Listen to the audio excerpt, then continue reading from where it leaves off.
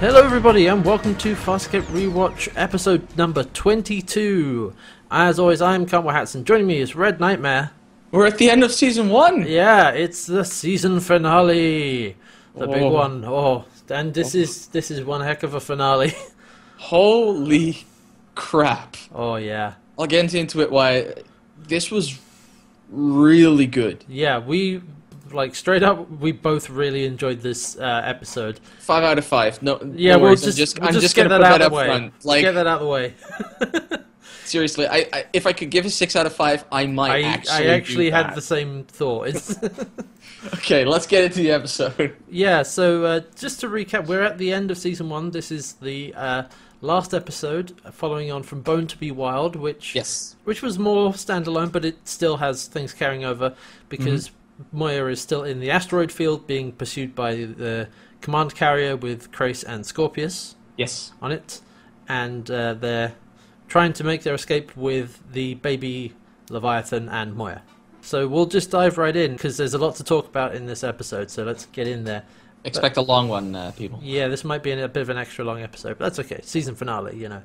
Yeah. So we start out with, actually, we start out with Rygel making his escape. Yes, because Rygel has grabbed a transport pod and is flying it directly to the command carrier. And everyone's trying to stop him, or... It's like, what the hell are you doing? Rygel, Why? Why? And Damn it, Rygel! Yes! That's 5. That's 5 now. Yes, we got there. Holy hell. Yeah, but this is one heck of a goddammit Rygel, because he makes his way to the command carrier, and he floats in on his chair to see Scorpius and Krace. Mm-hmm. And, well, what he does is he makes a deal. He simply says, look, you want the Leviathan, the baby, the defector Aaron's son, especially the human called Crichton. I want my freedom. Let's talk. And that's cut to titles bit there. It's like, Rygel, you dead backstabbing dickhead. He's selling everyone out for his freedom. Yeah. Oh, man. So, yeah, we're already off to a strong start, I feel. That's a heavy opening. Like, okay, Rygel's finally completely gone off the rails. He's just abandoned everyone and prepared to sell them out for his own gain. By the way, when he's on the way over there, the peacekeepers detect that he's coming, and Krace wonders why, and Scorpius says maybe he wants to become part of your collection, and we pan out to to actually see like the Hynerian head on like a plinth. Said it last week. There was a, and also I like that Aaron, as she's trying to talk Rygel into coming back, she's like, "They will have your head for this." It's like, no joke, Aaron. No, they will literally have your head. Yeah. Listen, if you see a Hynerian's head on the mantelpiece, then it's going to be fired at the end of the episode. I think that's how that works. It's going to be fired out of a cannon. Also, Krace thinks it's a game to Scorpius, but Scorpius is like, no, I care a great deal about one thing, which is the wormhole technology in Crichton's head. And so Rygel makes his offering, and he does also make the offering for the offspring as well. And yeah, and what I also like is that in the bit where Krace and Scorpius are talking together, they're like, the only thing that's going out is the marauder with the girl you adopted in the last episode. Oh, and right. Scorpius says, by the way, have you seen my security officer meant to keep an eye? Don't worry about it. He's probably he probably lost his spine. That marauder's not coming back. But Pilot has plotted a course out the asteroid field. I mean, speaking of the previous episode, they mentioned the charts they got from Bernie to get a course out of there. So they've got a course to leave, but Moya will not leave her offspring, and because her offspring can't actually starburst, it's too young, too small. It also can't use its weaponry effectively until it's fully grown. It's like a pea shooter right now compared to the carrier. Yeah. As they start formulating a plan, I like that John's like, okay, let's think about it. Is there a possibility that Rygel is just trying to stall for time? And everybody just gives him an incredulous look like, seriously? Like, okay, fine, you're right. No, that stupid question. Don't know why I asked. Sorry for asking. Yeah. But John is telling Aaron and Dago, like, okay, well, we can't leave, but I'm not going to be taken alive by the peacekeepers. Again, I've been in the chair. I'm not going back to the chair. No. No. I'm not talking about suicide, but I'm talking about going out swinging. Yeah. Dargo and John are riling each other up a bit over that. It's like, yeah, I agree with you. And Aaron's like, oh, great! I'm so great to be in the presence of all this testosterone. Just keep walking. Well, because what I like about that is that she doesn't just oh, you guys are being so like testosterone fueled and walk off. What she actually does is she goes away from them because she then starts formulating. No, let's keep things a logical plan, like a battle plan, something that might actually work. Yeah. So she's like, okay, no, you're just testosterone fueled dudes right now. We need a well thought out plan that will actually work. Exactly.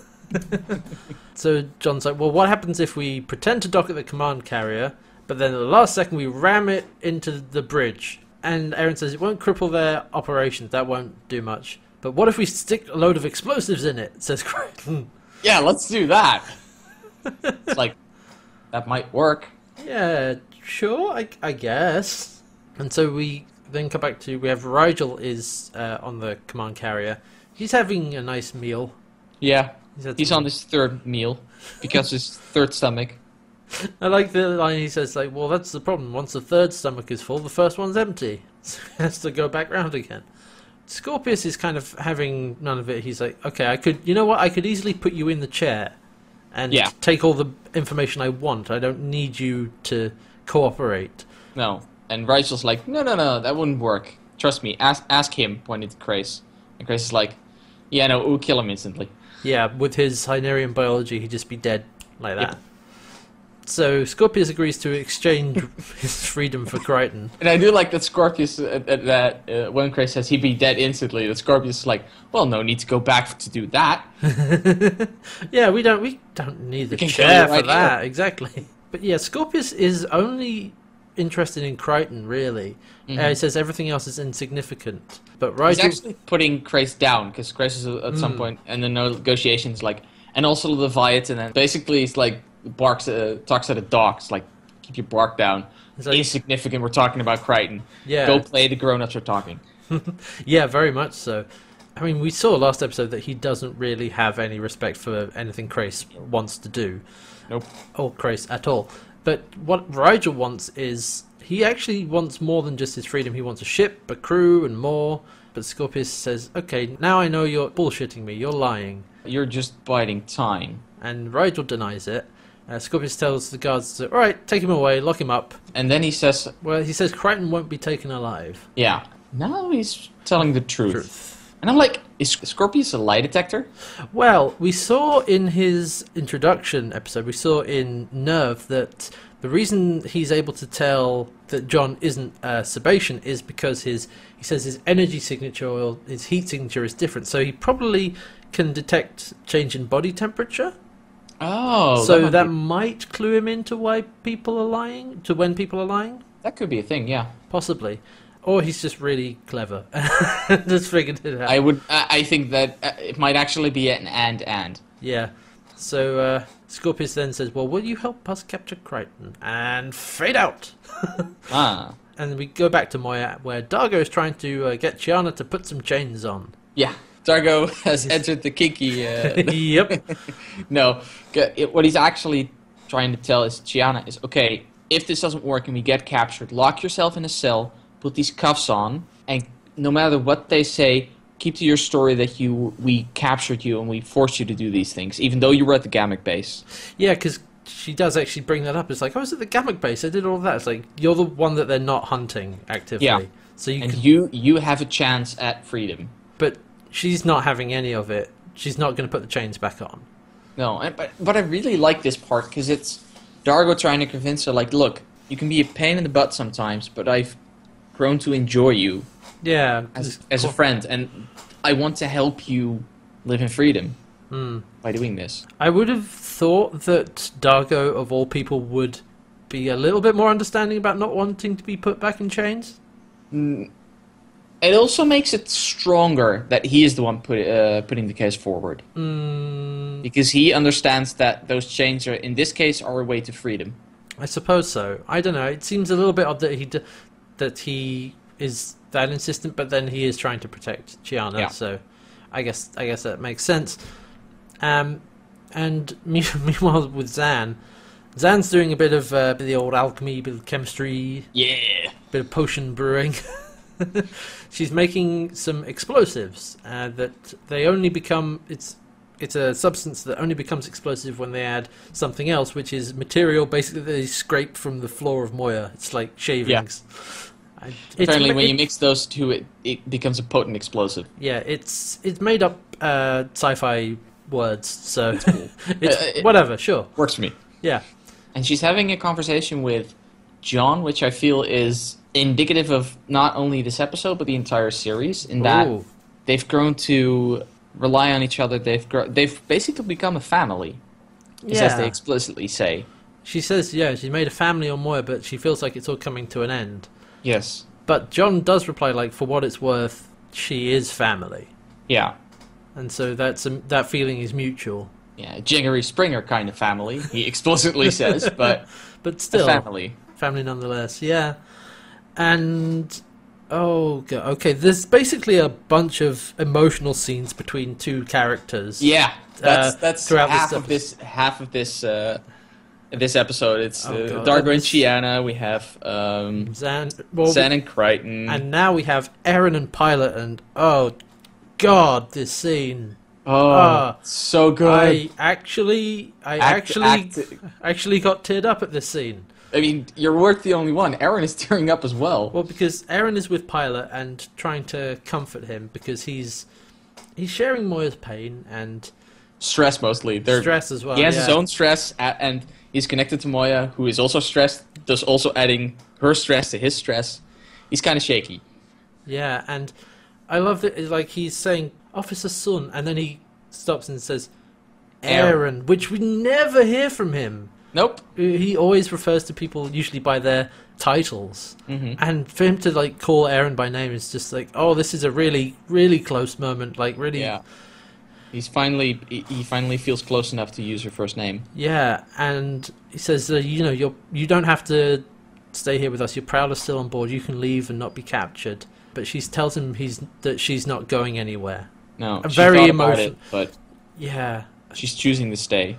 And they're both really selling the hell out of this. The acting from Claudia Black is really good. But, okay, for the last time in this series, I'm going to talk about how freaking insane Pilot is as a puppet, because you feel that sadness from his puppet face. It's so well done. And the fact that it's a puppet means that Claudia Black can actually touch him and touch his face at some point. When talking about freedom and stuff like that. Yeah, but like his different expressions, because we have close-ups on his face, you can see him, you can see the sadness in his eyes. And like I know academically that it is a puppet being operated by like 4 or 5 different people, but you forget, like when you're watching the TV show, like you know that, like I know that in the back of my mind, but It just completely gets forgotten about, and you believe in this character who is a like gigantic crustacean thing. Yeah, but he feels so real in this scene in particular. Like, he's just being really emotional scene with Eren, and it just works so well. And I was just like, excuse me. Yeah, because they're talking about all the things they've shared, like what he has done for Eren and what Eren has done for him. I love the little joke in there where it says, we've shared a lot of things, and she says, yes, DNA for one. Pilot also mentions, like, have you chosen a name for Moya's offspring? He says, not yet, but I will give him one that it will bear proudly, and it's her honor, and she'll do it in freedom. Yeah, if she has anything to say about it. Yes. So, oh god, that's right in the fields. Right in them. Fieldscape. Yes. All right. So, as if that wasn't enough, feels for one episode, we then cut to John, who is recording a message, or he's trying to record a message to his father on his cassette tape. Yeah. He's struggling to find the words though, because he keeps stopping. He's like, this is weird. Don't know what to say. And like, might as well leave a message to you just screaming loudly into the mic. At this point, that'll come for them. And then Eren walks in on him, and she tells him how lucky he is because she didn't know much about her family. I like also that she mentions, like, is your father anything like the person I met? Yeah. The alien. And John's like, well, no, it was an alien masquerading as him. It was like, well, it was made from your memories. What, is that accurate? Well, it's an idealized version, but yeah, pretty accurate. And I like how Eren starts talking about her family. And it's like, when I was a child, there was a battle-hardened warrior standing above my crib, scars and everything, and talked to me. Your father? No, my mother. Because, she actually points out that, she doesn't know. She knows little about her mother and then even less about her father. Mm-hmm. But she was deliberately and naturally conceived. She wasn't... Yeah. She actually mentioned she wasn't like a genetic birth to fill up the ranks, which is apparently something peacekeepers do. Or she wasn't a conscripted orphan. No, she was actually love between two peacekeepers. Yeah, which... That's what created her life. Which, nice little detail about Eren.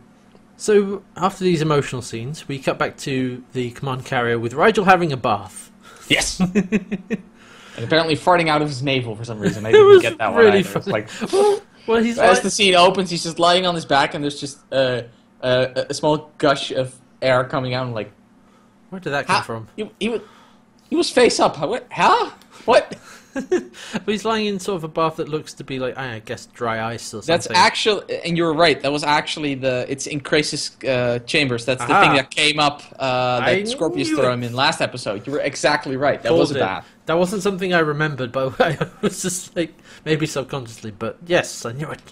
Nice. But Krasis walks in on Rygel having a bath, and says, must discuss Rygel's future.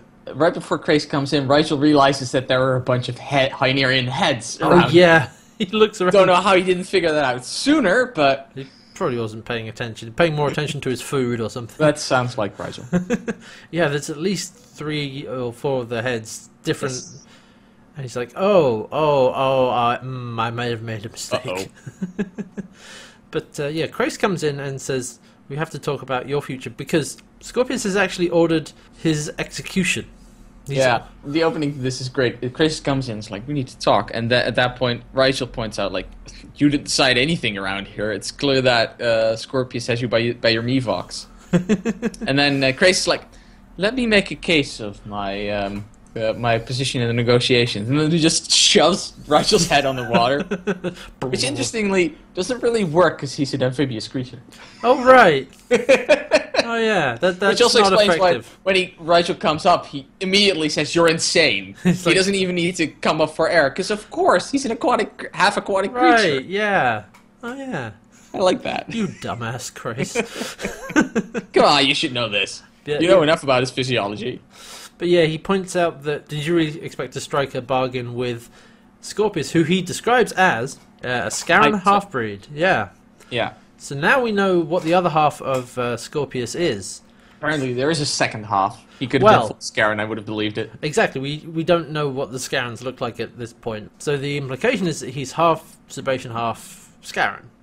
Yeah. So there we go. Now we can put another side to his biology. Mm-hmm. Which, file that one under... we'll look at that later. Future seasons. But Rygel is asking, well, why are you telling me this? Why are you telling me that I'm going to be executed? He says, well, I'm in a similar situation because I don't have a future beyond being court-martialed, found guilty, and then executed. Yeah. So I want the same thing you want, which is to survive. And then we cut to... Oh, God.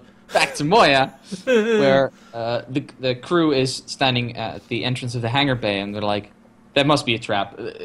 They would never let him free, because apparently the transport pod with Rygel on board came back. Yeah.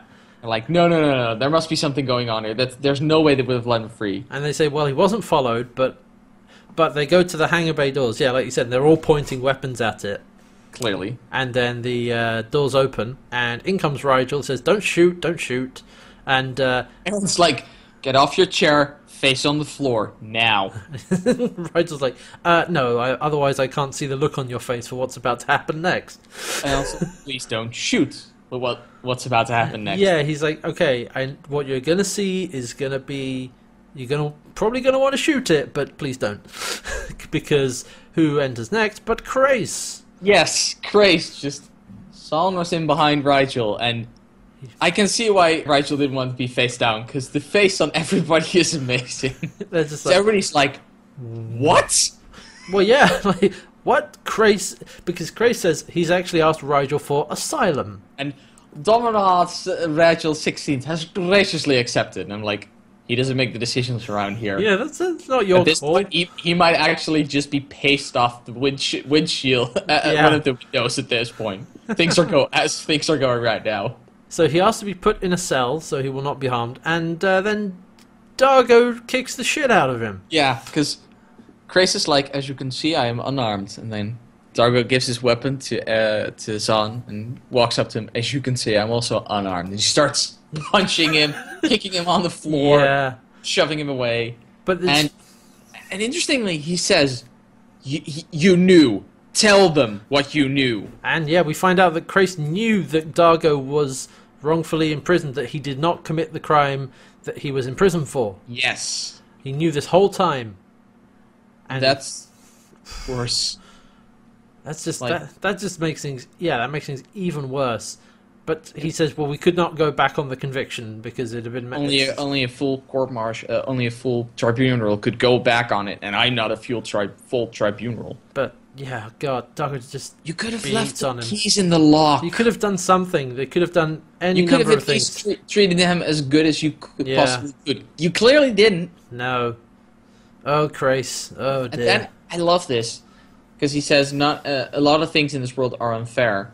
And then John says, if the world was fair, you'd be dead. And then we have the shot I love because it's John pointing. It's the shot of John pointing a pistol at Crais from Crais' perspective. We see it, and then the focus shifts from John's face to the barrel of the gun. Nice, a bit of a focus pull there. Very nice, very nice. Beautiful, beautifully done. Also of note is that he says, if you'd be dead, and he actually tightens his grip around the handle and the trigger, and that's where there's a fade down. Yes. It's like, that's a commercial cut as well. Yes. But he doesn't shoot Crais in the head. No. So he actually doesn't shoot Crais at all. They put him in a cell. Yep, they do put him away. They put him in a cell. And so we also now see Rigel is talking to Zan and Chiana to tell them about what he saw on the command carrier. Mm-hmm.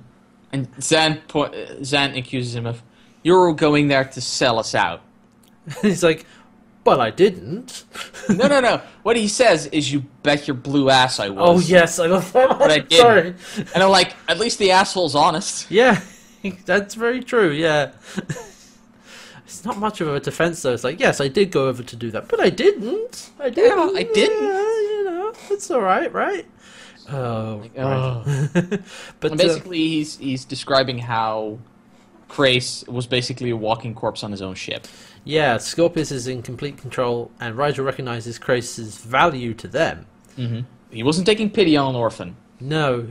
It's funny, he actually deliberately points out, says, I don't take pity on orphans. Like, oh, alright, well, okay. We don't take pity on Hynerians who need to be blasted out of a bloody airlock. Rigel is really testing everyone's patience today, like, hugely so.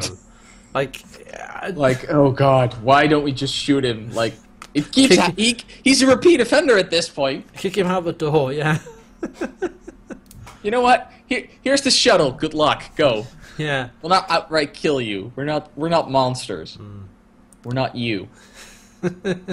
After that scene, Dargo and Eren they're preparing the barrels of explosives, which they're loading onto a transport pod. Because they figure the plan hasn't changed. Yeah, but then we also have, now it's time for another emotional scene between the two of them. Basically, they say that they've come to rely on each other as a fellow warrior, as comrades, as friends. It's basically, we talked about that a lot in the last episode, or the last few episodes, where we saw that Dargo was very upset by Eren's impending death and didn't want that to happen, and saw her as a friend. And this is basically a much more direct version of that, just basically stating those things outright. but doing it pretty well with talking as friends. And they do mention that they butted heads a lot when they first met, as we saw, but they've come to rely upon each other. That's a great thing about all of the character development, all these conversations, these relationships that we've seen changed. That's the thing, we have seen them change. This feels, all these scenes between two people who are discussing how far they've come, they feel earned. Yeah, because we've seen all of that. It's not just they've shown, not told. Yeah, they've shown us how these people have, as things have gone by. And it does really, it really underscores the fact, this is the end of the season, because they're all talking about. It does, but I'm okay with that. No, I'll get to why in the end. And she says, "I'm sorry, I never got to meet your son." And I do like that, and he points out, I miss being part of his life more every day. She's like, well, their blood is in there, so that's worth something. Let's just hope he gets his mother's nose. Dargo. I do like that we've seen a bit more of a fun side of Dargo coming out. So they laugh about that, and then they, get back to work, basically. Yeah. And okay, so oh god, this episode pulls no punches, because we go from that to Crais and John, because John is watching over Crais in his cell. Crais is behind the cell doors with the lattice work in front of it, so they can see each other, and they're both sitting on the floor. And John says, it's hard to get male-to-male conversation out here in the middle of space. His options are Rygel and Dargo, and yeah. Dargo's his best bet. Good bet. And, oh god, he says, do you have any idea what you put me through? Actually, no, wait, there's a lot to this scene, because... It's a very dense scene. There's a lot going on, because Crais says that he actually understands now that John did not deliberately kill his brother, that it was an accident. And so John says, you have any idea what you put us through? And put me through. Put us through. Put me through, and he's crying at this point. Yeah. John is literally just sobbing while he's talking. Not quite. There are tears coming down his face. He's still... And his eyes are bloodshot. Yeah. And Crais mentions that at first he thought it was about his brother. He says, it should have been about my brother. But somewhere along the line he lost sight of that, and it became about him and his career and his reputation. And it's... he realizes his descent into madness at this point. Yeah. He's like, if I was going to chase you across the galaxy, it should have been because I thought you killed my brother. It wasn't that. No. I think he, back in that old black magic, I think Crais really, at that point, realized that it was an accident. That's not when he accepts it. This is when he accepts it, exactly. This is when he accepts it. Yeah. Because he knew it at that point, and like he says, from that point on, it turned into something else. Yeah, and has basically now cost him his career and his life to an extent. Yeah, and he says, was it? I think John actually says, was it worth it? That's the whole. That's the whole subtext of the conversation. It's like, was that all worth it for you? Yeah, it clearly wasn't. No. God. And John also points out, being afraid in there gives you mortality, doesn't it, behind that cell? That's what you put us through. Every day, every hour, every minute, while you were riding our backs. Oh, God. It's a heavy scene. Yeah, this is a really heavy scene, and this is two people who've been... they've been chasing... Well, they've been at each other's throats. They've been enemies for the entire season, because it started all the way back in episode 1. That's what set this whole thing off, and they're kind of, I want to say they're not reconciling, of course, but they're at the end of that journey. The two of them have had an arc together as well, and it's ended with Crais realizing that he was basically wrong this whole time, and he's wasted away his career for nothing. Because he had ambitions far beyond his reach at that point. Maybe not his station, but definitely his reach. Well, also that he was blind. He was consumed by revenge, and that's it. At first, and it led to him trying to build himself up much more than he should have done. He lost sight of why he was doing it. Mm-hmm. God, it's just heavy scene after heavy scene. I can't take it. And again, the acting from Ben Browder and Lanny Tupu is really solid. It's just like, it's not over the top. They're not yelling at each other. They're actually very restrained. They're fairly quiet and just sort of normal talking volume, but you can feel the emotion in both their voices, and you've got the tear running down John's face. And Crais actually looks kind of rough because his hair is a bit all over the place, and he's just a bit despondent. And it works very well. Works wonders. All right, so after this scene, Crais is talking to the crew. They're actually around trying to figure out what to do. They're trying to make a plan. Mm-hmm. And Crais is there sort of providing advice. Yeah, John convinced him to help. Yeah. Basically. He says Scorpius will attack as soon as they detect the transport pod. Yeah, because he'll see the weight, he'll see that it's moving slow, even though it doesn't at that point isn't a bomb yet until you inject the last component. Yeah. He'll see it moving very sluggishly and it moving slow because of the weight. Yeah, that plan's not going to work. No. But Dargo points out, well, there's one thing he values more than anything, which is his gammak base.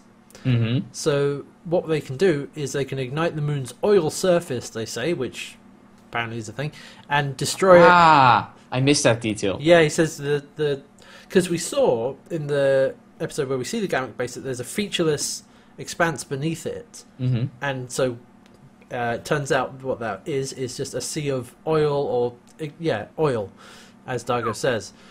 And so they can ignite it and destroy it, which will serve as a distraction to allow Moya and the baby to escape. Yeah, but even if they don't manage to blow up the moon, it should draw the command carrier away from Moya. Yeah, the idea is, they're going to destroy the gammak base. They can't blow up the moon just by igniting the surface. That's silly. But what they're trying to do is, draw the peacekeepers away, because they'll chase after them because they'll see what they're trying to do and try and stop them. They're assuming that Scorpius is smart enough to realize what's going to what they're doing already. Yeah, but of course for that plan, somebody needs to fly the pod. Mm-hmm. And Crais points out, actually, that plan also won't work because there's one thing that Scorpius values more than anything. Even more than his precious base. And that's Crichton. So I think we can... where this is going. Yes. You know exactly where this is going. I mean, even as soon as they point out somebody's going to have to fly the pod, you're like, I can see where this is going, because they need to draw Scorpius away. Because we know that he's already said previously, everything else is irrelevant beyond Crichton. And now they know that as well. So he's going to go after Crichton no matter what. And like we said before, Scorpius doesn't have an ego. He is prepared to throw his base away to get Crichton. Yeah, because he knows that it's more important. The research. The other stuff on the base he can replicate, but what's in Crichton's head he can't. Yeah. And he's not concerned about his personal projects or oh no, this is my life, so I need to say... no, the mission is research wormhole technology. I can get that out of Crichton's head. Mm-hmm. Nothing else matters. Exactly. And so Dargo volunteers to pilot the pod. Volunteers. Well, he's like... Aaron's like, we were going to draw straws, and he's like, I drew straws. I drew the shortest one. Discussion over. Yep. He's like, no, I'm doing it. I'm flying the thing. And they're trying to convince him not to, but no. And we have a scene with Chiana and John now saying goodbye, effectively. And because she knows he's going to go too, because he's got to. Yeah, and because he says, Scorpius wants me, so if I'm on that pod, there's a bigger chance of him turning around. Yeah. And then Chiana's like, well, what if other people want you as well?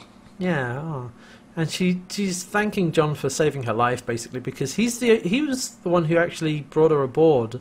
Everyone else was pretty prepared to turn her away, or at least wasn't prepared to trust her, but he was, and so she's...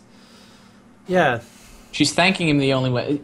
Basically, she's coming on to him, and what I like is that she says, I'm thanking you the only way I know how. And I like that she's clearly trying to get a little bit more than just a kiss that she ends up giving him, because she's coming on to him a bit more heavily, and John is like, but gently like kind of saying no, but he says not before the big game. Yeah, not the night before the big game. And they have a very brief kiss. Yeah, but John clearly backs away out of that. And he says, I love this as well. He's like, you saved my life. You know, how do I repay you? And he's like, pass it on. Return the favor to someone else.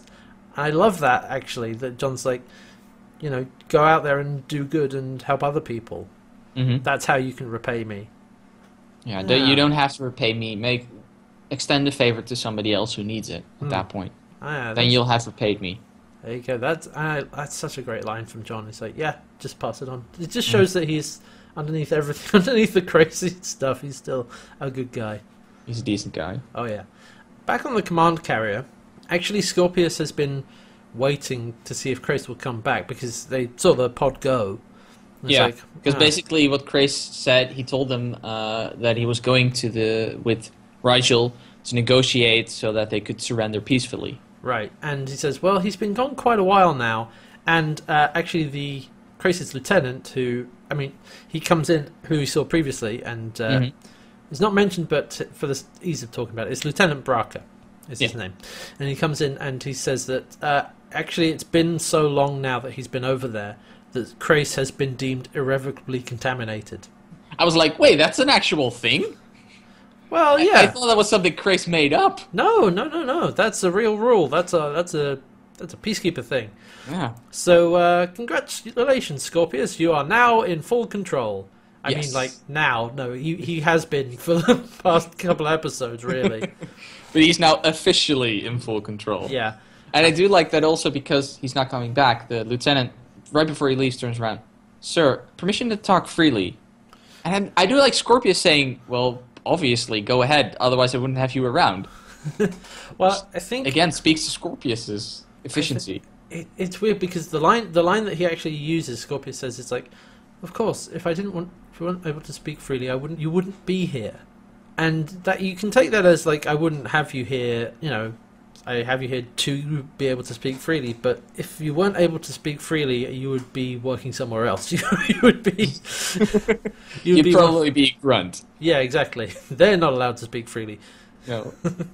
No, but he asked Scorpius, like, if you suspected that Captain Crais wasn't going to be coming back, why did you let him leave? He says, like, we all have our usefulness.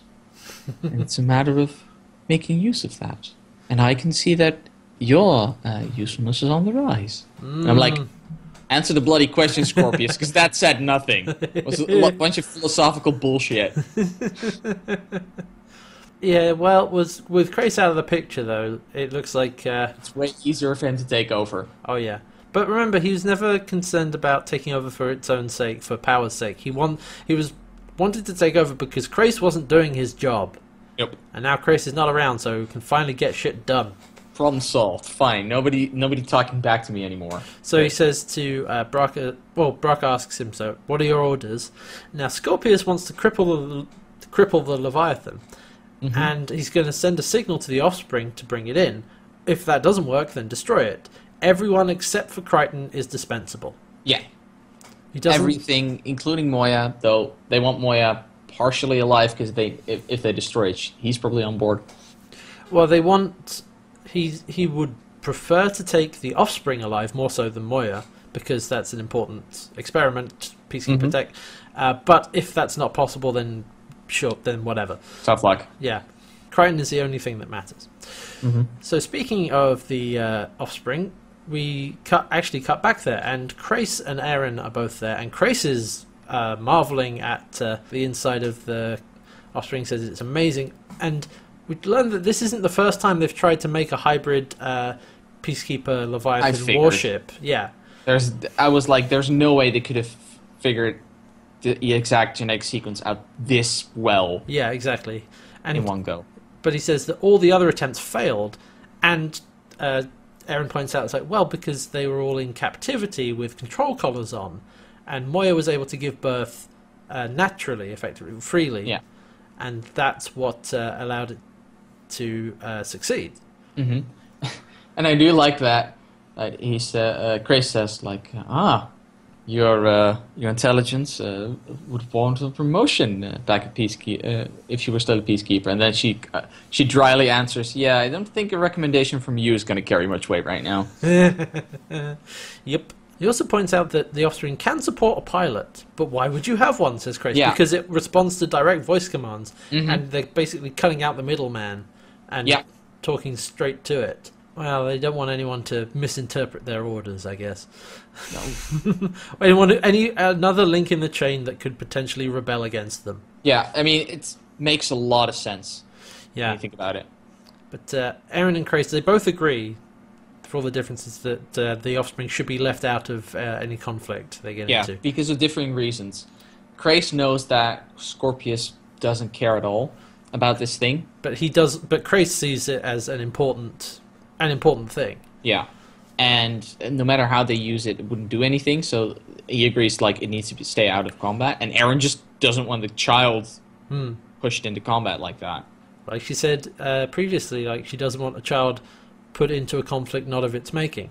Exactly. And so now we're back on Moya with John saying for real this time that Rigel can have his stuff if he doesn't like it. And Rigel's like, why? And he's like, really? No, why? And he says, well, you know, you're a material guy. You should have some material. What are you saying? Yeah, Rigel's a little bit more introspective than usual. Yeah, because he's wondering, like, why are you doing this? And John frankly answers, because you're a heartless bastard. Yeah. Might as well give you some stuff. And Rigel's like, that's not fair. You were going there to sell us out, Rigel. And then he but says, I didn't. That's not a defense, Rigel. You were going to do that. You had full intention of doing that. And that's what John points out. It's like, yeah, the only reason you came back is because they weren't buying. Yeah. And Rigel, at this point, and I gotta wax over... Go on. Yeah. Because the way he looks down and his eyebrows tilt, and he's like, well, I can be persuaded eventually to, do the right thing? Yes. And then John points out a beautiful line, I found this. I feel that doing the good thing starts in the morning, not once you've been caught, Rigel. Yep. Mm-hmm. Not just when it's convenient, all the time. And then he kisses him on the forehead. Yeah, you're right. That line from John is really great. Just like, no, you can't just do it whenever it's convenient. No, you need to start with it. Yeah. So, and there's a very sweet scene next because Chiana has cooked everyone's favorite meal now. Yeah. She's basically made, because Zan said they have at least half an hour before the bombs are ready completely, then something needs to cook, I guess. And she basically made everybody's favorite food. And there's a long panning shot across the mess hall table with a bunch of piles and piles of food on it. And this was when I noticed that a certain music cue had been returning throughout this episode. Whenever there was scenes with characters and closing moments for character relationship arcs. Yeah. And it's very low key, but it's beautiful. There's a lute in there. There's a flute and a harp, and that's about it. Yeah. It's very, very effective and very beautiful. Yeah, and it serves as a clue of like a little bit of a cue of like, yeah, this is an emotional scene. This is like a. It really has that solemn finality before death. Yeah, it's kind of that vibe. It really, really underscores those scenes. Yeah. So they go in there to eat, and although Crichton isn't actually with them, he's off actually recording a final message to his father. Mm-hmm. And he says, he reckons his time has come, but he also there's the echo of from all the way back in the first episode where he says, "You once told me that man has to be his own type of hero." And I'm probably never getting home, so I'm not getting the parade. Don't think I'll have kids, so I can't be a hero to them. But you were right. I have found my own way of being a hero. And you did, and he reckons his time has come. He's not afraid, and you did good, Dad. And I love that specific callback to that line from episode 1. Like, all the way back, way, 21 episodes ago. Sitting across from him is the DRD from the first episode, who we broke an eye stack from. Oh, right, yeah, because we see the tape still on it. So that even visually, there's a very clear callback to that first episode. I love, like we said, when continuity starts happening, it's really great, because Farscape does hold on to a lot of things and use them. And in a way that isn't like, see, we have continuity. He uses it in an effective way, in small things. Yeah, in small parts and parts that make sense, that work within the episode. It's not just shoehorned in there. It's like, hey, what's this thing holding up something from a previous episode? Oh, forget about that. Like that's the fan servicey way to do it. Yeah. This actually is. There's actually a point to this. And so we now cut to Zan blessing John and Dargo, and for a brief second, it looks like they're getting married. Because they're standing across from each other. They're standing across from each other with Zan behind them, giving them a blessing. I'm like, and you may now kiss the bride. No, but actually, you can see it in Dargo's the way he stands, because he's clearly nervous. And as they are prepared to walk away, he whispers to John, "I hate this priest stuff." And then John responds, "Chicks dig it." Oh, man. But now the time has come for them to say their goodbyes and get on the transport pod. And Dargo actually gives the hollow image of his wife and son. He takes it out of his chest and gives it to Zan. So that she can give it back to him if they make it out, If they don't make it out, then he says, "Make sure my son remembers me." Right, that's what it is. Yeah, and his mother, I guess, also. Yeah, it's like, find Jothi, give this to him if I don't make it. Then we have John and Aaron. Like, they both say, like, I wasn't going to say goodbye. It's like, yeah, no, me neither. And what I like about that is that it explicitly says, we're not saying goodbye. Because they have a backup plan. This isn't a complete suicide mission. Yeah. Because what they're going to do is, they're going to fly the shuttle. They're going to use that basically as a flying bomb. But at the last second, they're going to eject from the ship. And Aaron's going to go get them. With the Prowler. Because she can blend in pretty easily. Yeah, and if they get it right, the Peacekeepers won't notice them, and she'll be there in time to pick them up. Yeah, and Dargo can survive a while in vacuum, as we know. They say a quarter of an hour, so 15 minutes. 15 minutes. Which is a pretty narrow window, but... Actually, it's pretty, considering the speed that this is going to be happening, I think 50 minutes is quite wide. So they set off, and also, because they're going to do this, Crichton's got his spacesuit on. His plain black spacesuit. And so John and Dargo set off in the transport pod, and we cut back to the command carrier, and Scorpus is informed. They say, we've detected the transport pod, it's moving toward the base. Scorpus says, we're not changing course until we know more information. Yeah. Because it could be because he says it could be Chris, it could be anything. It could, yeah. They don't know what it is. It could very easily be a trick. We cut to inside the pod. Yeah. And then John and Dargo are sitting there. First, also, one reason I'm like, couldn't John have done this himself? Did he need Dargo for this? I mean, two heads are better than one. True, and I think Dargo can fly that thing better than John. Like, yeah, that's true. We've only seen him try some piloting lessons. Yeah, and especially out of the asteroid field, it's probably not something that he could do by himself.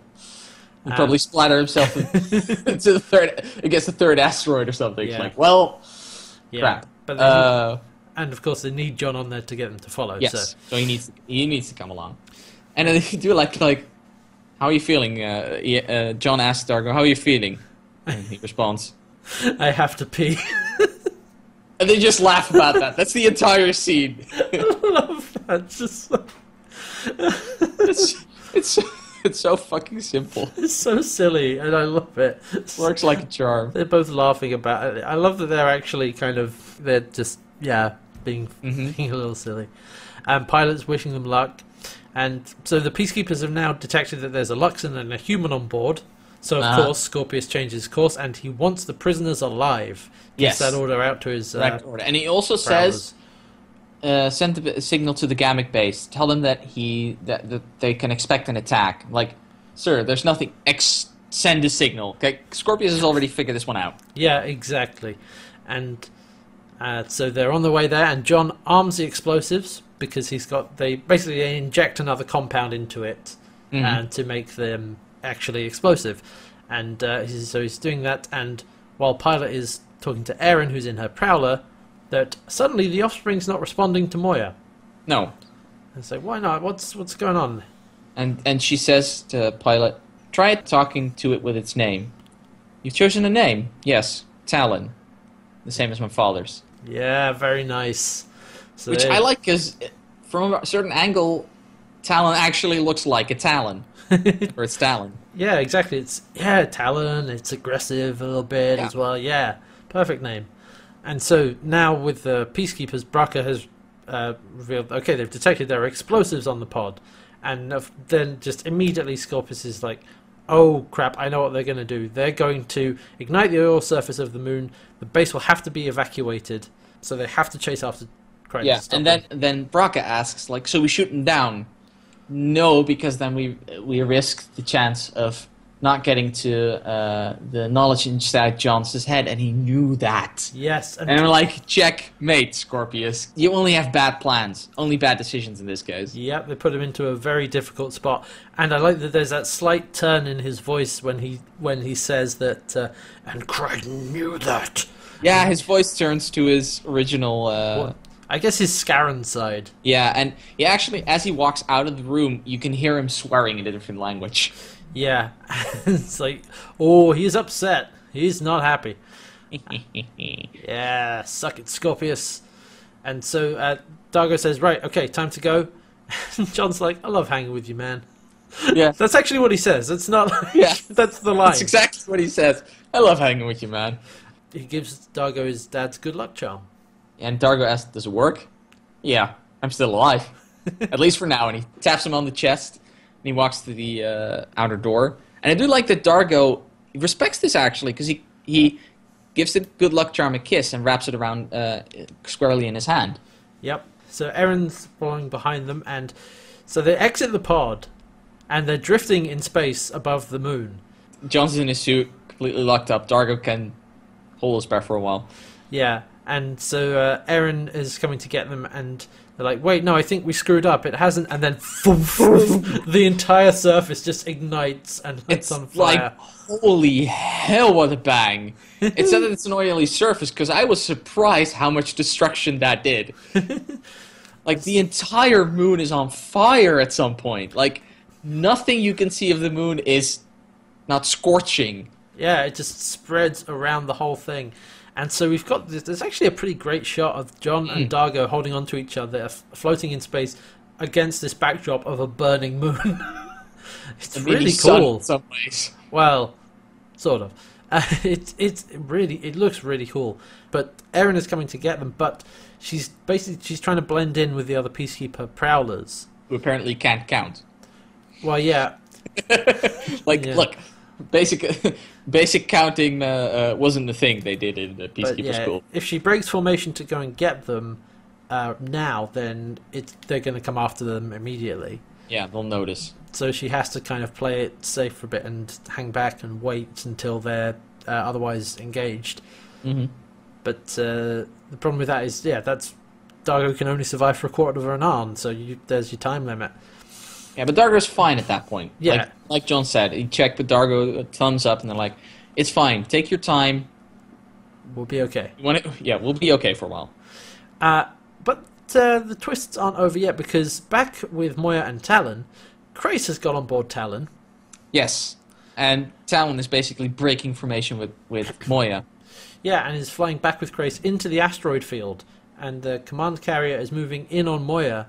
But nobody wants to leave the others. They're not going to leave everyone behind, including Rigel. Not even Rigel's going to do that. Yeah. And Moya is refusing to starburst out of there without Talon. It was basically disappeared at this point.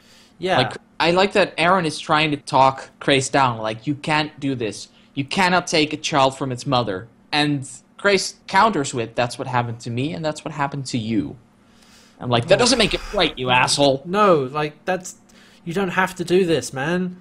Be better than that. But no, he's taking Talon and making his escape, basically. Yeah, because I was wondering why the hell would he be safe in the asteroid field? Because Talon is still very small. Yeah, exactly. He can hide in places where Moya and the command carrier just can't get to them. Mm-hmm. But in order for anyone to make it out of there, if Moya doesn't starburst, everyone on there will be captured. Yeah. So they're not prepared to leave everyone else behind. John's not prepared to let them get captured just to get him and Dargo and Eren. So he's on the comms with Pilot, and he says to Pilot, okay, can you patch me through to Moya, directly to Moya? Which he does, and so he basically makes a case to Moya. He says, first of all, he's like thanking her for taking them in and taking care of them. Mm-hmm. And we actually see shots of, basically it's John's floating in space, but it's overlaid on shots through the corridor of Moya. Mm-hmm.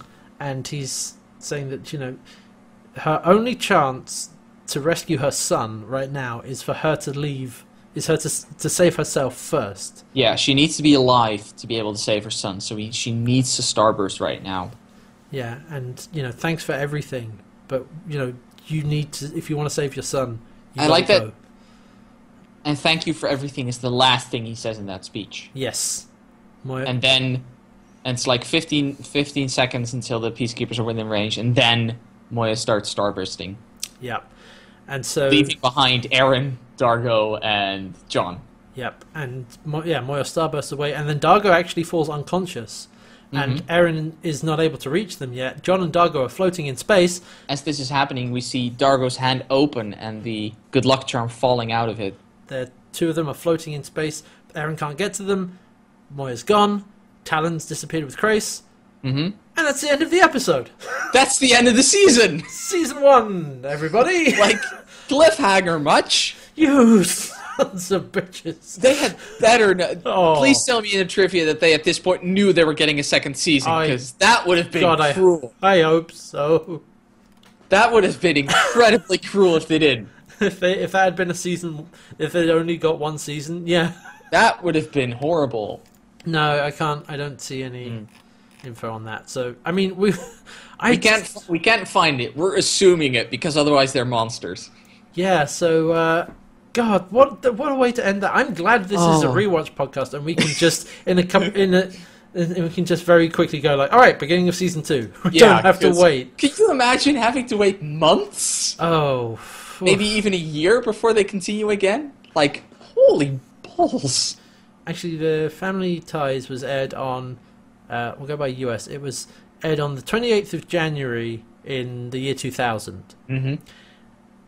The first episode of season 2 was aired on the 17th of March in the year 2000. So that's 3 months. That's not that bad. That's not too bad. You UK people got lucky. We got lucky because we had it in June the 5th was when it was broadcast in the UK, Family Ties, and then June 12th was so the week after. Season 2. So yeah, we actually got it just boom, straight away.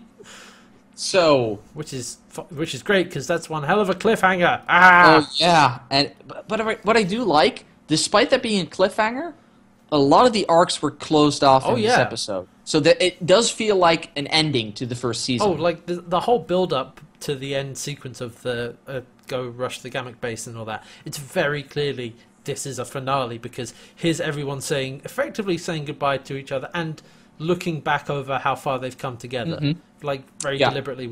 You had the scenes with Pilot and Eren and Dargo, John and Chiana, John and Zan, like a variety of those scenes to show this is the end of the first season. Everyone's come really far together. They're a family now, but they're not out of the woods yet. No. Like we said right at the start, we 5 out of 5. Like that's 5 out of 5. That's not a discussion. That's high done, bar. Done. Done. Okay. Now I'd like to this. talk about this episode in context to the season. Go on. Because this episode does something that I recently read about. I'm reading a book about Film Critic Hulk, about screenwriting, and this episode does the perfect thing for an ending. Because the ending is the conceit. Your series has a conceit, and you want the ending, or movie, you want the ending to hammer that home. Right. What's the conceit of Farscape? Family, right. Family is family. it's. I was looking. That's why I had the one of the season 1 episode list open, because it's laced through the entire season. Yeah. The first one, John's major. Let's go with the characters first. John's biggest motivation, his father. Yep. He leaves messages to them. His ties are with family. Erin, her ties were broken with her family. Yeah. In a way that she's no longer a peacekeeper. Right. Yep. Okay. Dargo. Oh yeah. His connection to Dargo very clearly. Yeah, very clearly with his very on the nose son with his son and his deceased wife. Yeah. Rigel disposed by his own brother. Mm. Again, family. Yep. Chiana, less so. Though I do get a feeling that she found a family in them, just as Zan did. Well, the thing with Chiana was that it's a little bit less direct of like her mother and father and all that. None of that. It's her place among the Nabari. It's very much like the rebellious teenager who she's breaking with her family. Breaks away deliberately and finds a new one who accepts her for who she is. Yeah. Zan is the only one who I can't find a very clear family link for her origins. Well, we saw that she had to ostracize herself from her family because she committed that act of murder and had to find herself again. Yeah, it's. I think Zan is the flimsiest tie to family, which is fine. You don't. Well, it's fine to have one exception to the rule. Hang on though. Zan's role is Team Mom. She's the mother. I wasn't even getting into the family roles yet, because Zan is very clearly the mother to this family. Yep. Trying to keep everybody together, trying to nurse everybody back to health, being a helping hand to pretty much anybody who wants it. Yep.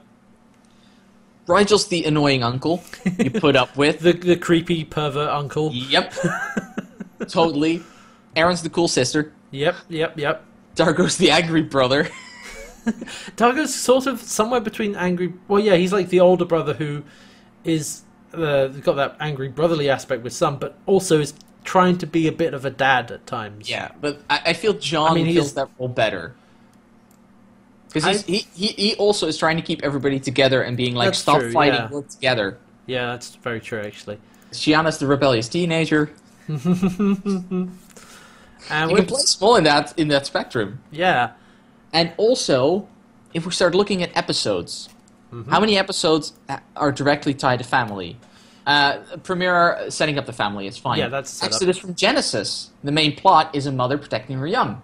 Right. Yeah. The space bugs. Yeah. Back to the Future, you could say that the Ilonics are in some way family of the Luxons, because they do say that they were genetic cousins. Genetic cousins. That's the word.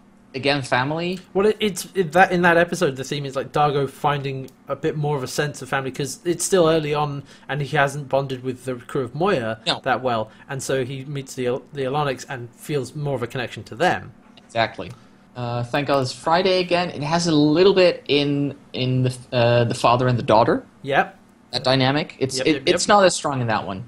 PK Tech Girl is very clearly Erin's. It's about Erin's break from her family. Exactly. Of the Peacekeepers. In a very, very clear way. That old black magic. Black magic. Yeah, like Krasis and his dad. I forgot. Krasis is also very clearly, his entire motivation is based on family, his brother. Very directly, yeah. His brother is killed, and it's probably the one that's most on the nose with it. Well, yeah, and as we see in that old black magic, we see like why he cares so much for his brother, because he was supposed to protect him and taken away from his family. Yeah. DNA scientist. It's a little bit in there in the genetic connection between Pilot and Erin. It's not that strong. No, they've got a secret. big time. Like baby. Like again, the baby is again a part of that family dynamic. Yeah, and Talon. We can actually call his name now. Yeah, Talon. We have. I mean, in that episode, that's the reveal of Dargo's family backstory and. Also, yeah. I mean, those are the. That is heavy. Oh, that's heavy really heavy on the family. Yeah. Till the blood runs clear. It's bonding between John and Dargo at the end, trying to overcome that. But other than that, I don't think there's. No. Erin's the secret message from Krace being like, "Look, you can come back." Her again feeling the tantalizing. Come back to us. We we still want you. We'll still love you. Although we'll just kill you. Yeah. Rhapsody Blue, very clearly Zahn, reconnecting with, in a way, her family. trying to find herself again within the Delvians and then being led astray and then back to where she was before to some extent. The Flax... It's in there in Dargo. Finding his son and rescuing Jon and Aeryn. Yeah. He has to choose between those two. Right. And he chooses Jon and Aeryn because, at that point in the series, we start realizing that they are family. Yeah. Jeremiah Crichton, the less said about that episode, the better. Although, I will say that it's... when they come to get him, they spend all that time looking for him, so they are bonding together as a family, even though he runs away because of a misunderstanding. I don't want to give that episode it's not... I don't want to give any credit on that. No, that was No, bad. you're right. No, you're right. There is... It's not as clearly woven into it, but there are things in there. Well, the fact that they want him back so easily, they're like, no, of course we want you to come back. Yeah. This whole thing's a misunderstanding. Like, there you go. Durka returns. We see Chiana. Yeah, we meet that's Chiana. whole Chiana's arc, becoming part of the family. A human reaction, like... Oh, yeah, like... Clearly, what's John's... up, Dad? What's up, fake alien dad? Like, is getting to grips with all that. Through the looking glass. The end shot. Oh, of course. Them all sitting on Pilot's den. I do love that shot so much. Like, and that the fact that them all together. Also the fact that Moya wants to keep everybody together, and that's why they get into that predicament in the first place. Yeah. Because we're talking about leaving her. And Moya wants to prove that she still take care of them. A Bug's Life, a little bit of Aeryn. I don't feel that it's that strong. There's a few scenes of Aeryn in there. Again, what is with that temptation back to her old family that she can't actually go back to, but it is brought up a little bit. So then we have Nerve. Well, that's where we start the whole final sequence, which baby getting born, stuff like that, and that's basically starts into this part. Bone to be Wild. I forgot the alien's name, but she ate family. Malie. Yeah, she ate everyone's family. Yeah. Like, that's dark. So again, family. It's the entire theme of at least the first season. I'm not sure how it goes in the next few seasons, but the entire theme of season 1 is laced with it. Yeah, and that's why. I mean, it's called Family Ties, the final episode, and there's a lot of family. At some point, Zan literally says, "You've become family to me." Yeah, and I'd rather have them put it out there so clearly than have an ending that just fizzles. Yeah, and like you said, that's what you want to do, is you want to reinforce the... What's your theme? Theme at the end, yeah. And a lot of people in entertainment are like, it doesn't have to have a theme, it doesn't have to have a message. It doesn't have to, but it helps. Everything gets so much stronger if you have one. Yeah, you can do a lot with a good theme. And it allows you to, whenever you're in doubt, whenever you're like, okay, what kind of story you want to tell, what happens next, you can go back to that. You can take your theme and figure out, okay, given my theme, how do I do it? Mm-hmm. And the other thing, I mentioned earlier, is that all of those connections, all those bonds, because of everything we just mentioned, it's all strung throughout the whole season. Mm-hmm. So at the end, it feels natural that they come together as a family. Like, it works. It doesn't feel forced. It actually feels earned.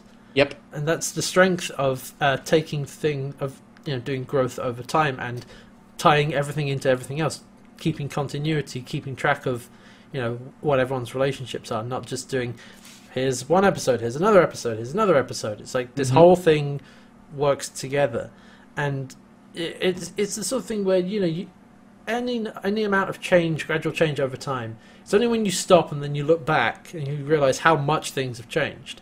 Yeah. And it's the same with this. It's like we've been watching the episodes, and now at the end, everything, it all feels natural. It all feels great. And then if you go back and look at the first episode, it's like these people do not get on. This is different.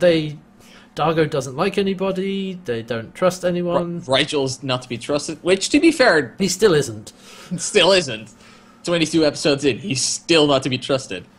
But then you think, oh god, no, they have come all this way, and the reason you don't notice is because it happens over time, and isn't just suddenly they're all friends now. No. And this first season has been, with a couple of exceptions, or one large exception, Jeremiah Crichton, has been really strong. Has been really, really good. A few things that we've given out some threes for episodes. You know, there's been average episodes, but there've been really great episodes, and this is a really strong finish. Yep. And I really love this episode because it's dense, but it's propulsive. It's every scene follows onto the next one very logically, and like I said, it ties everything together. It's like it takes the conceit of the first season, family is what we can make of it in some ways, or just family in general, and just hammers it home. Yeah, heavily. And it's left things. Obviously, it's left things, you know, left threads for season 2 because, you know, we need to resolve what happens here. We need to resolve the crisis. The crisis. The other thing it's done is we've now. I mean, Crais has gone off with Talon, but he's accepted that chasing John is just destructive to him. So he's making his own way off. So he seems to be stepping back he's stepped back as a villain to be replaced by Scorpius. Yeah, and he's turning into something of a wild card, I expect. Yeah, something like that. But Scorpius has been in a total of 4 episodes now, but he's already being set up as a very effective villain, a very intellectual and an intellectual, scary, calculating villain. And one of my favorite things about Scorpius is that he's a very big comparison to Crais. He has no ego. This whole thing, the whole thing that Crais has been doing is about his ego. That's basically what he admits. Like, it should have been about his brother. It should have been for justice. It wasn't. It was about my ego and getting my reputation up. Scorpius only cares about getting wormhole technology. He will get rid of the base. He will throw away all the other prisoners. He doesn't care about anything apart from getting... He only cares about the mission. Yeah, only cares about the mission. Because of the mission. And he doesn't have... Yeah, he doesn't have an ego about his accomplishments, because the reason he wants to take over control from Crais is not for power's sake, it's because Crais isn't doing his job. He's doing a piss poor job at it. He's sabotaging. He's disrupting the mission. So it's like, well, if you're not going to do your job, someone who can should replace you, and that person should be me, because I am, you know, heavily involved in this. I need the wormhole technology. This is my mission, basically. Yep. And here's the thing: is that a villain with no ego makes it harder to appeal to him. Makes him a lot scarier. Yeah, a lot scarier, exactly, because he doesn't really have a weak point. I mean, the thing that he wants, his weak point is what he wants, is the wormhole technology. So they've already, in this episode, they exploit that by putting John on the transport pod. But that's really the only thing that they can use against him. Yep. And yeah, the risky run with that eventually is like that might just get Crichton killed. So it's going to be difficult to get one over on him. So yeah, I'm looking forward to more of Scorpius and yeah. Also, long shot, Scorpius rejecting his family, because he says at some point, "Why do I need to show my superiority?" He wants to be accepted as a peacekeeper fully. Yes. Not probably breaking with his other tie. Not with his, yeah, he wants nothing. Scarran's side, yeah. Scarran's side, yeah. He doesn't like the physical, to display his physical superiority, because, that reminds that he's not fully peacekeeper. Yeah, he doesn't completely belong. Yeah, exactly. Oh, so yeah, that was season 1. That is it. That is it for season 1 of the Farscape Rewatch podcast as well. Talon and Crais are off to do something else. John, Aaron, and Dargo are floating around in space.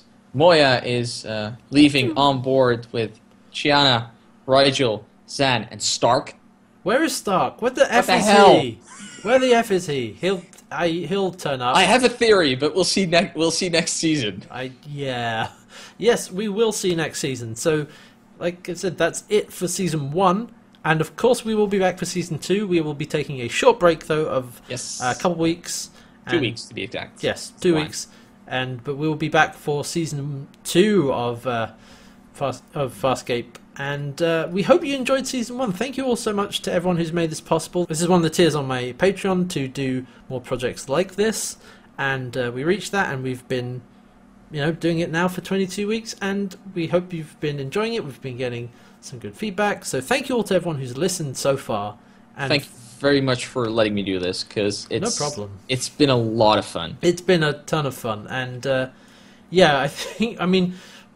we basically thought, hey, why don't we do this? And I think it's turned out pretty well. And I agree. I'm looking forward to Season 2. I'm looking forward to things getting even crazier. Mm-hmm. And like I said, we'll be back in 2 weeks for the first episode of Season 2. But before then, we will be doing a special thing for you. We will be doing, as part of, if you're unaware, there is another podcast which I am a part of, which currently lives on my Twitch channel, twitch.tv/Can'tWearHats, of course, and that is the Culture Clash podcast that I do with HP Braincase and Lammo, where we talk about movie, films, all that kind of stuff in games and nerd culture. But what we will be doing is on Sunday, the 24th of January at 8 p.m. UK time, 8 p.m. GMT, that will be the regular episode of Culture Clash, but me and Red will both be on there, and we will be doing a discussion afterwards at the in the second half of the show about how we felt about the whole first season, and just a bit more of a wrap up. And it'll be a live thing. There will be a recorded version that goes up, but we'll just be wrapping up our thoughts about the first season and recording the Fastgate Rewatch as a project as well. And also because Twitch has chat, you will be able to interact with us directly at that point. Yeah, come hang out. So it'll be live. It'll be a lot of fun. Please do actually come, because I'm very interested. Not only what you think of the podcast, but also what you thought yourself about the first season of Farscape. If you've watched it, or just experiencing it with us along the way. Yeah, we'd love to have a bit of maybe some kind of Q&A, some feedback, that kind of thing. That would be great. And that would be the 24th, 8 p.m. on twitch.tv/Can'tWearHats. That's 8 p.m. GMT. So there you go. So look forward to that. That would be basically the Sunday after this goes up. So you've got a few days, and then look forward to that. And so there you go. I think we can safely wrap things up now and say that we will be back with the first episode of Season 2, which is called Mind the Baby. And that will be on the 10th of February. And that will go up at can'twearhats.co.uk, which is where you can get the RSS feeds, MP3 downloads, and all of that cool stuff. And so watch out for that. And we hope you tune in to the live special as part of Culture Clash. And we'll see you soon. In the meantime, find us on Twitter. I'm at Can'tWearHats, Red's at Vidalkin and Tree. Yes. And as I mentioned, there's the Patreon, patreon.com/Can'tWearHats, which supports this podcast and my other sort of projects. And there is, of course, you can find all of this on the Can't Wear Hats website, can'twearhats.co.uk, for all my stuff. So there you go. And we will see you soon. It's been a ton of fun. We hope to have you back for Season 2. And but that's it for Season 1. And so until next time, goodbye. Goodbye. Until 2 weeks. Woo! Moya, listen to me. We know how much you care about your baby. We feel the same way. That's why we've gone to all this trouble. It's not just to save ourselves, but to save you and him. Your only chance of rescuing him is to save yourself first. Moya, thanks for everything. Now do what you have to do. Prepare for starburst, people. Goodbye.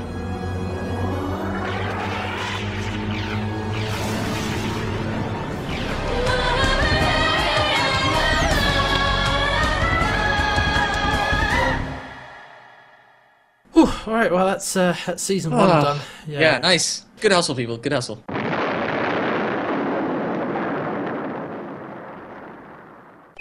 Oh, great.